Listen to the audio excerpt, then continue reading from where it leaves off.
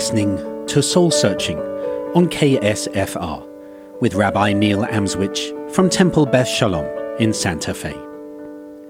Soul Searching is a journey where I engage with an array of thinkers, from faith leaders to academics to artists, to explore deep questions of meaning, questions that all of us ask at some point in our lives, such as, why are we here? What is right and wrong? Is there good and evil? Is truth relative or absolute? Is there life after death? And to help us in our journey this evening, we're very honored to welcome to our show Rabbi Paul Citrin, who has served as a congregational rabbi, teacher, and writer in Albuquerque at Congregation Albert and elsewhere around New Mexico for over 25 years. So, Rabbi Paul, welcome to our show. Thank you, Rabbi Neil. It's a pleasure to be here. Well, it's wonderful having you here. You've written this really lovely, wonderful book called Isaac Unbound, A Life of Reconciliation. It's had very positive reviews I've seen online as well. So do you want to share from your own words a little about the book itself? Well, actually, I wrote the book in 2022, but I began it, I would say, about 2005. It's an idea that's been floating in my head. And the reason is that Isaac, of the three male patriarchs in Jewish tradition, has fascinated me. He's not the iconoclast and creative religious pioneer that his father Abraham was. And he's not the activist and the schemer his son Jacob was. He almost seems too passive. And the question is, what does he stand for? And I find in reading between the lines of Genesis that he was a very spiritual figure who tried to fix broken things in his life and the life of others. And so to use this, to create this narrative, where does it come from? Because we have the Genesis text. Why are we not content with the Genesis text? How do you go further? Well, I love the question. Actually, in a note to the readers at the beginning of the book, I say Torah, that is to say the 5 books of Moses, are terse. They don't give us more details than what are necessary to carry a narrative forward. But for a couple of thousand years, probably far back as 200 before the Common Era, Jews recognized that there was much to say about Scripture that Scripture didn't say about itself. And so they interpreted it, they spun tales, and the genre, the type, the style of literature that they created as a result of such discussions, we call in Hebrew midrash. Midrash means to study, to seek, to interpret. And what it does is it expands the biblical narrative, and it answers unanswered questions, or it may give new views on belief and theology, and certainly is there to teach values. So there are many things in Isaac Unbound that come from point of view of Midrash. May I give you an example? We're told in a section of the Midrash that Isaac was born on the 15th of the Hebrew month of Aviv, the month of spring, or in later years called the month of Nisan. And the reason that's interesting is because that is when we celebrate liberation from Egyptian slavery, and we celebrate freedom. And it suggests, by talking of Isaac being born on that date, that he is a figure of redemption, a figure whose life values and actions help redeem other people and himself along the way. But the Midrash is what sparks it, and I could give you other examples in the book. But with Midrash, there's widely diverse readings. That's for me, the joy of Midrash, to say one person reads this text this way and another reads this text this way. What leads you, or what led you to follow a particular line of Midrash, or to say this one resonates with me? Is there a way of deciding it? Is there a sort of unspoken assumption that you want Isaac to be presented in this way? Or how do you weave your way through a lot of Midrash, and there is a lot? How do you weave your way through to find the Isaac that you experience?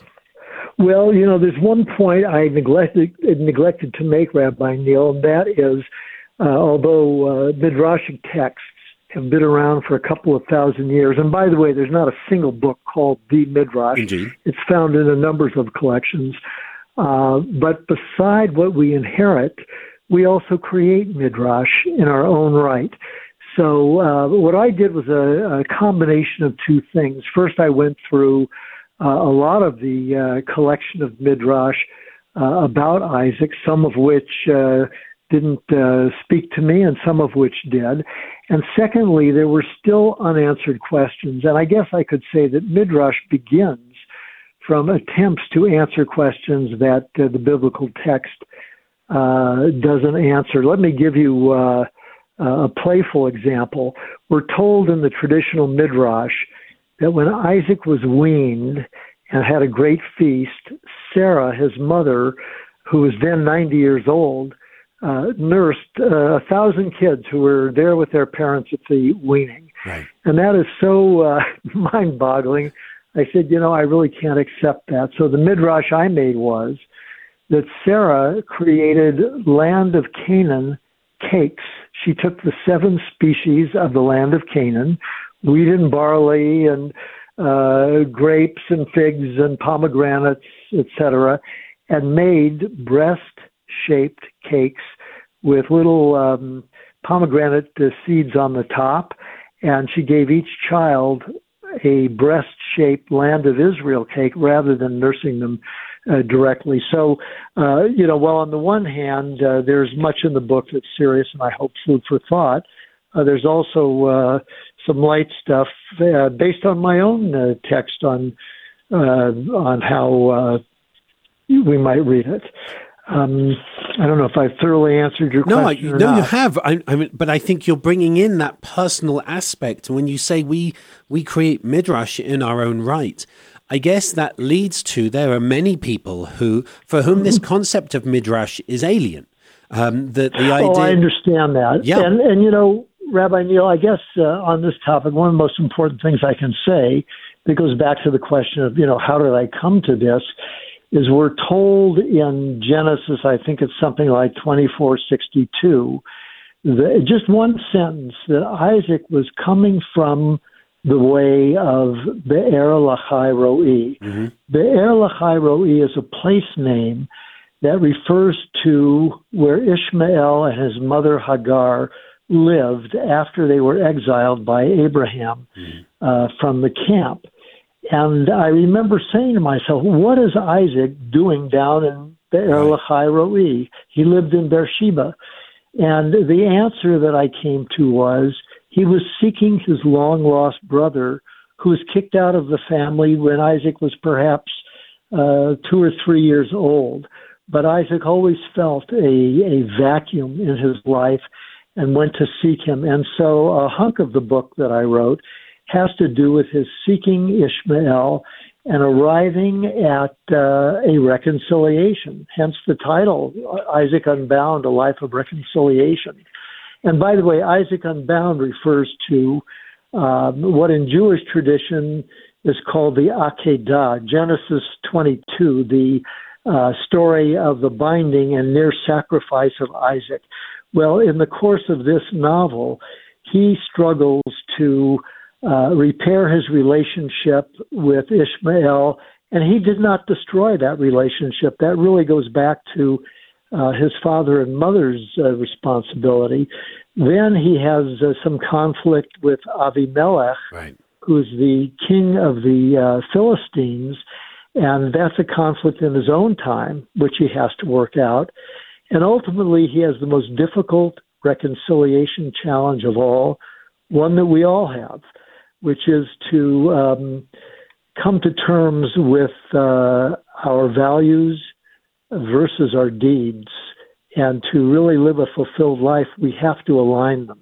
We have to make sure that what we do reflects our values.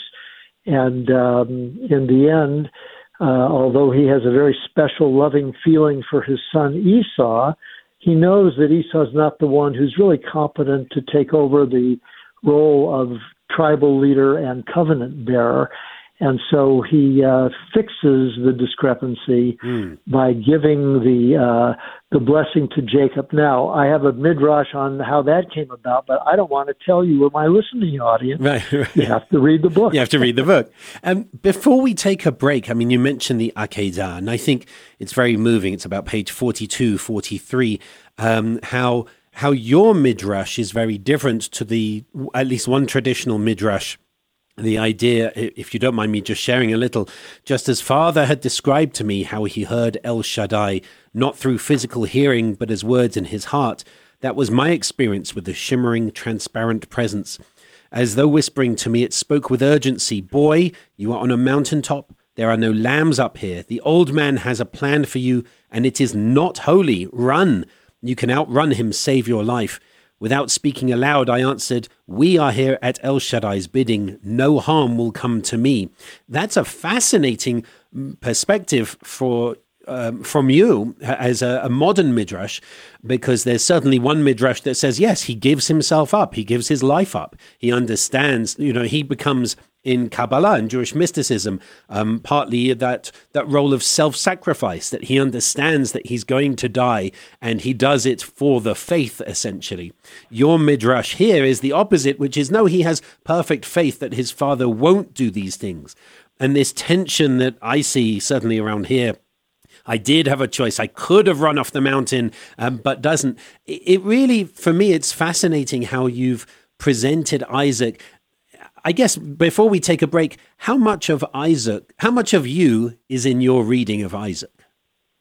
Oh, well, I've not thought about that exactly in terms of percentages or space, but I appreciate what you just brought up, because there is a midrash, a traditional one, that says Isaac wasn't a child or a preteen. He was a 37-year-old man. And the point of saying something like that is to bear out what you just said, namely that Isaac was a willing participant according to an ancient midrash. And if he's going to carry on the covenant, he needs to be a willing participant.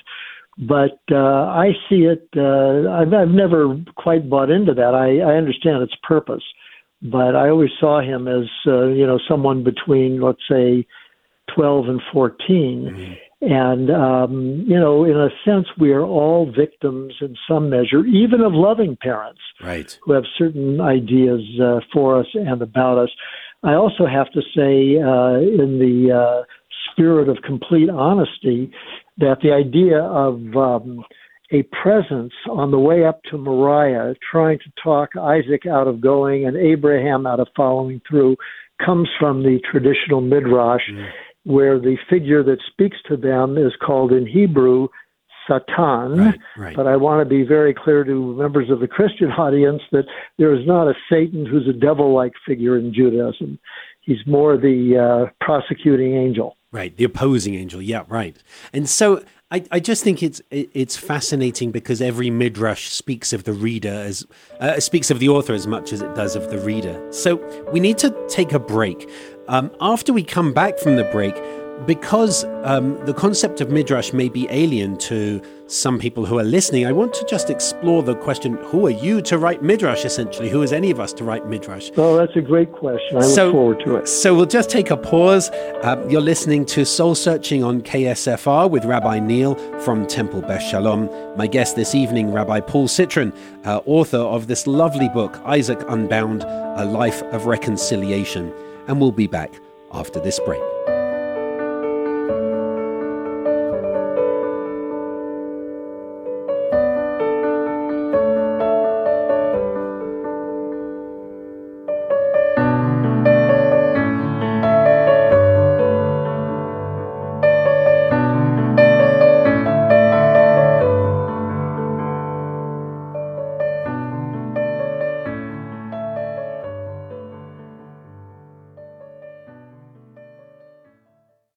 You're listening to Soul Searching on KSFR with Rabbi Neil Amswich from Temple Beth Shalom here in Santa Fe. My guest this evening, Rabbi Paul Citrin, Congregational Rabbi at Congregation Albert and elsewhere in New Mexico for over 25 years. And we've been discussing Rabbi Paul's book, Isaac Unbound, A Life of Reconciliation, and particularly exploring this notion of midrash. And you said before the break that we create midrash in our own right. I think for me, one of the joys of Judaism is the power of midrash. And I personally believe that midrash has helped keep our people going. Because for me, instead of just reading a text and asking a rabbi and saying, what is the meaning of this text? What does this text mean exactly? We can fill in the gaps and try to explore God and find God in another way. So I guess the question for you, since this is a midrashic work, without question, is who are you to write midrash? Who are any of us to write midrash? If Torah, if the Bible is received wisdom, who are we to say, well, maybe it means this or maybe it means this? What's happening here when you're writing midrash? Who are we to do this? Well, that's such an excellent question because let me answer you first with a midrash, and then I will elaborate. According to the Torah, when the Israelites were to receive the Ten Commandments, after a little bit of smoke, thunder, and lightning, the Israelites say to Moses, listen, God's voice is too powerful. You go up and get the word and bring it back to us. And the midrash says every Israelite at Sinai heard the first syllable of the first word of the Ten Commandments, which is the simple sound, ah, and that each Israelite understood that sound according to his or her own intellectual and spiritual abilities. I think that lays the groundwork for the idea that every Jew has the right, perhaps even the duty, not only to study Scripture, but to respond to it out of his own life experience. So we not only read out of Scripture, we read elements of our life experience into it as well. It flows both ways. So it's not just Rabbi Paul or Rabbi Neil who, with a little study, have the right to do that, but any Jew. And I would say that, even among Jews that we call today Orthodox, this tradition exists with them as well. They are not fundamentalists. When it comes to the text, they too interpret it.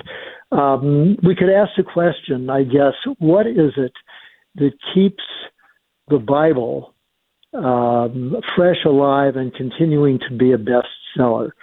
If it were just a closed book and you didn't interpret it, it would have been a dead letter a long time ago. But the fact that we can open it, read it, discuss it in community is what keeps it moist and vigorous and alive. And I love that midrash that you share. I thought you were going to go with a different midrash of the angel coming to each individual Israelite at Sinai and kissing them on the mouth and essentially passing on the tradition to them individually. And what's wonderful is we both have a very similar outcome from two different midrashim, which I enjoy that very much. I love that. I love that. I'm so glad you said it. I think when you say we have a duty to respond out of our own life experience, the right and the duty to respond, I guess the question that some people who may be new to the concept of midrash might think, but if you have received authority that is telling you here is what the text means, then you can be certain that the community is unified in understanding. If you have midrash, how do you avoid midrash becoming a free-for-all? Is there an issue with 20,000 different versions of Isaac Unbound? Not that I think such a thing is necessary, because I really enjoyed this book, but do you risk watering down religion with a book like this, or watering down Torah? I don't think so, but I could see people who aren't used to this kind of interpretation thinking that. So how might you respond to that? It's really a good question. I know I've been in study groups where there seems to be some folks who say, it's written this way and that's what it means. But as I said, first of all, a minute ago, I think the ability of people to interpret is what keeps the text fresh. And even though it's a closed book in terms of not adding books to the Bible, it's not a closed process. It's a process of ongoing study and searching. And really, the fact is that the Bible is a 3,000-year-old book. We've had a lot of different experiences in 3 millennia that may make us react differently to what we're reading. So I hope that answers your question. It does. And it makes me think of the idea that there are 70 faces to Torah, as we say in our tradition, that there aren't 700 faces or 7,000 or millions, but there's 70 faces that gives us that permission, doesn't it, to interpret, but within certain boundaries, which we normally know when they go beyond the boundaries. When we normally know. That's an interesting point, Rabbi Neil, because one thing that I try to convey to people is that when it comes to Jewish belief, and that includes interpretation of scriptures, Judaism is non-dogmatic. And by that I mean there aren't things that you absolutely must affirm to be a member of the Jewish people or to be one who affirms Jewish values. There's room for debate and discussion, except for the idea that, God is the sole source of creation and maintenance of the universe, and that God is never physical, never becomes physical, and that if you affirm this God, you have to affirm the duty to act ethically. Once I've said those things, there's a lot of room for discussion and debate. Right. So you mentioned before that we're all victims in some measure, and Isaac clearly is victim in the of the situation of the Akedah, the binding of Isaac on Mount Moriah. What can we learn from Isaac's personal path to fix what is broken? What kind of message is it that you're hoping readers get from this book by seeing his journey? Well, there are a number of things. First of all, that reconciliation with others is nothing less than participating in gathering what I call the shards. If there's one repetitive metaphor that runs through this short novel, it's the idea of shards and the brokenness of people's lives and the experiences that cause that. So one is the affirmation that it's possible to make whole what is broken in our lives and our relationships.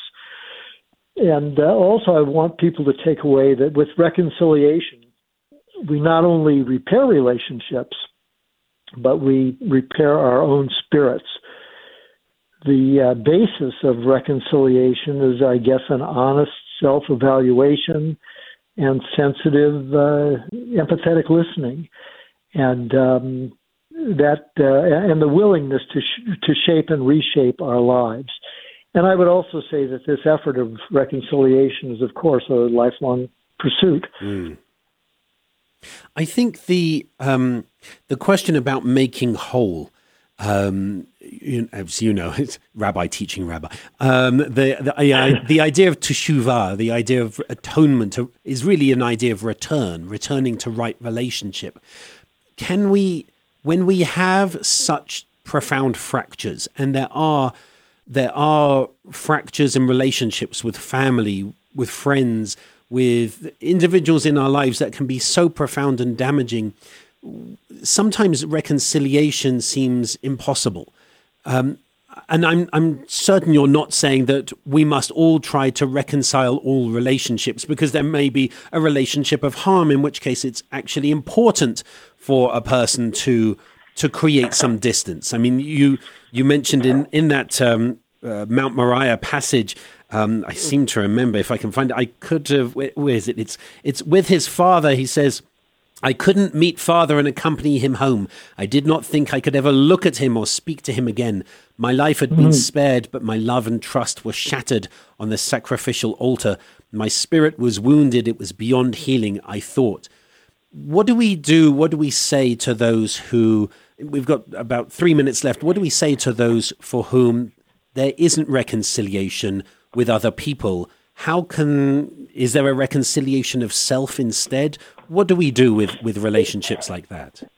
This is very important, and I think many of us experience, Rabbi Neil, what you've described. And first of all, in terms of the word reconciliation, that has an implication to me of two-way street. And even if you have to start the effort, and even if you have to go the extra mile to make the effort successful, as Isaac does with Ishmael in that part of the book, I don't think Jewish tradition binds us in any way to go beyond a certain point. By that I mean, if I've wronged you, I am supposed to try to endeavor to have a dialogue and make things right and have a reconciliation only up to 3 efforts. Right. And if I'm not met after 3 sincere efforts, then I've discharged my duty as far as that goes. But you're quite right. There are times where we are hurt or in disconnect from a family member, from a good friend, and sometimes it's necessary to maintain that break for reasons of our own mental and emotional and spiritual health, our own character. So in the last part of the book, as far as Isaac dealing with the question of giving the blessing and the birthright to Jacob rather than Esau, he knows what the values are for the person who's the bearer of the covenant. And he knows what he must do. And I would submit that Isaac tried to make up for what we're told is his lack of mother love from Rebekah by favoring Esau. But in the end, Isaac, as the covenant bearer, knew that the reconciliation would have to be by giving Jacob the blessing. So there are times when perhaps we have to reconcile with ourselves because we can't reconcile with another. Thank you. Very quickly, where is this book available? Well, it's available on Amazon or Ingram, or if you ask those nice people at that fabulous bookstore in Santa Fe, I've forgotten the name of it. There's quite a number of them. But okay, so local bookstores and online as well is what we're saying. Right. Yes, wonderful. Correct. This has been really powerful. I really, really appreciate you coming and sharing your perspective on Midrash, on reconciliation. I really do recommend this book. I think it's a lovely book. So thank you to Rabbi Paul Citrin, author of Isaac Unbound, A Life of Reconciliation. Thank you for being on our show this evening. Thank you, Rabbi Neil. I appreciate it. Bye. You've been listening to Soul Searching with Rabbi Neil Amswich from Temple Beth Shalom and from the Interfaith Leadership Alliance of Santa Fe. Until we return in 2 weeks' time, keep searching.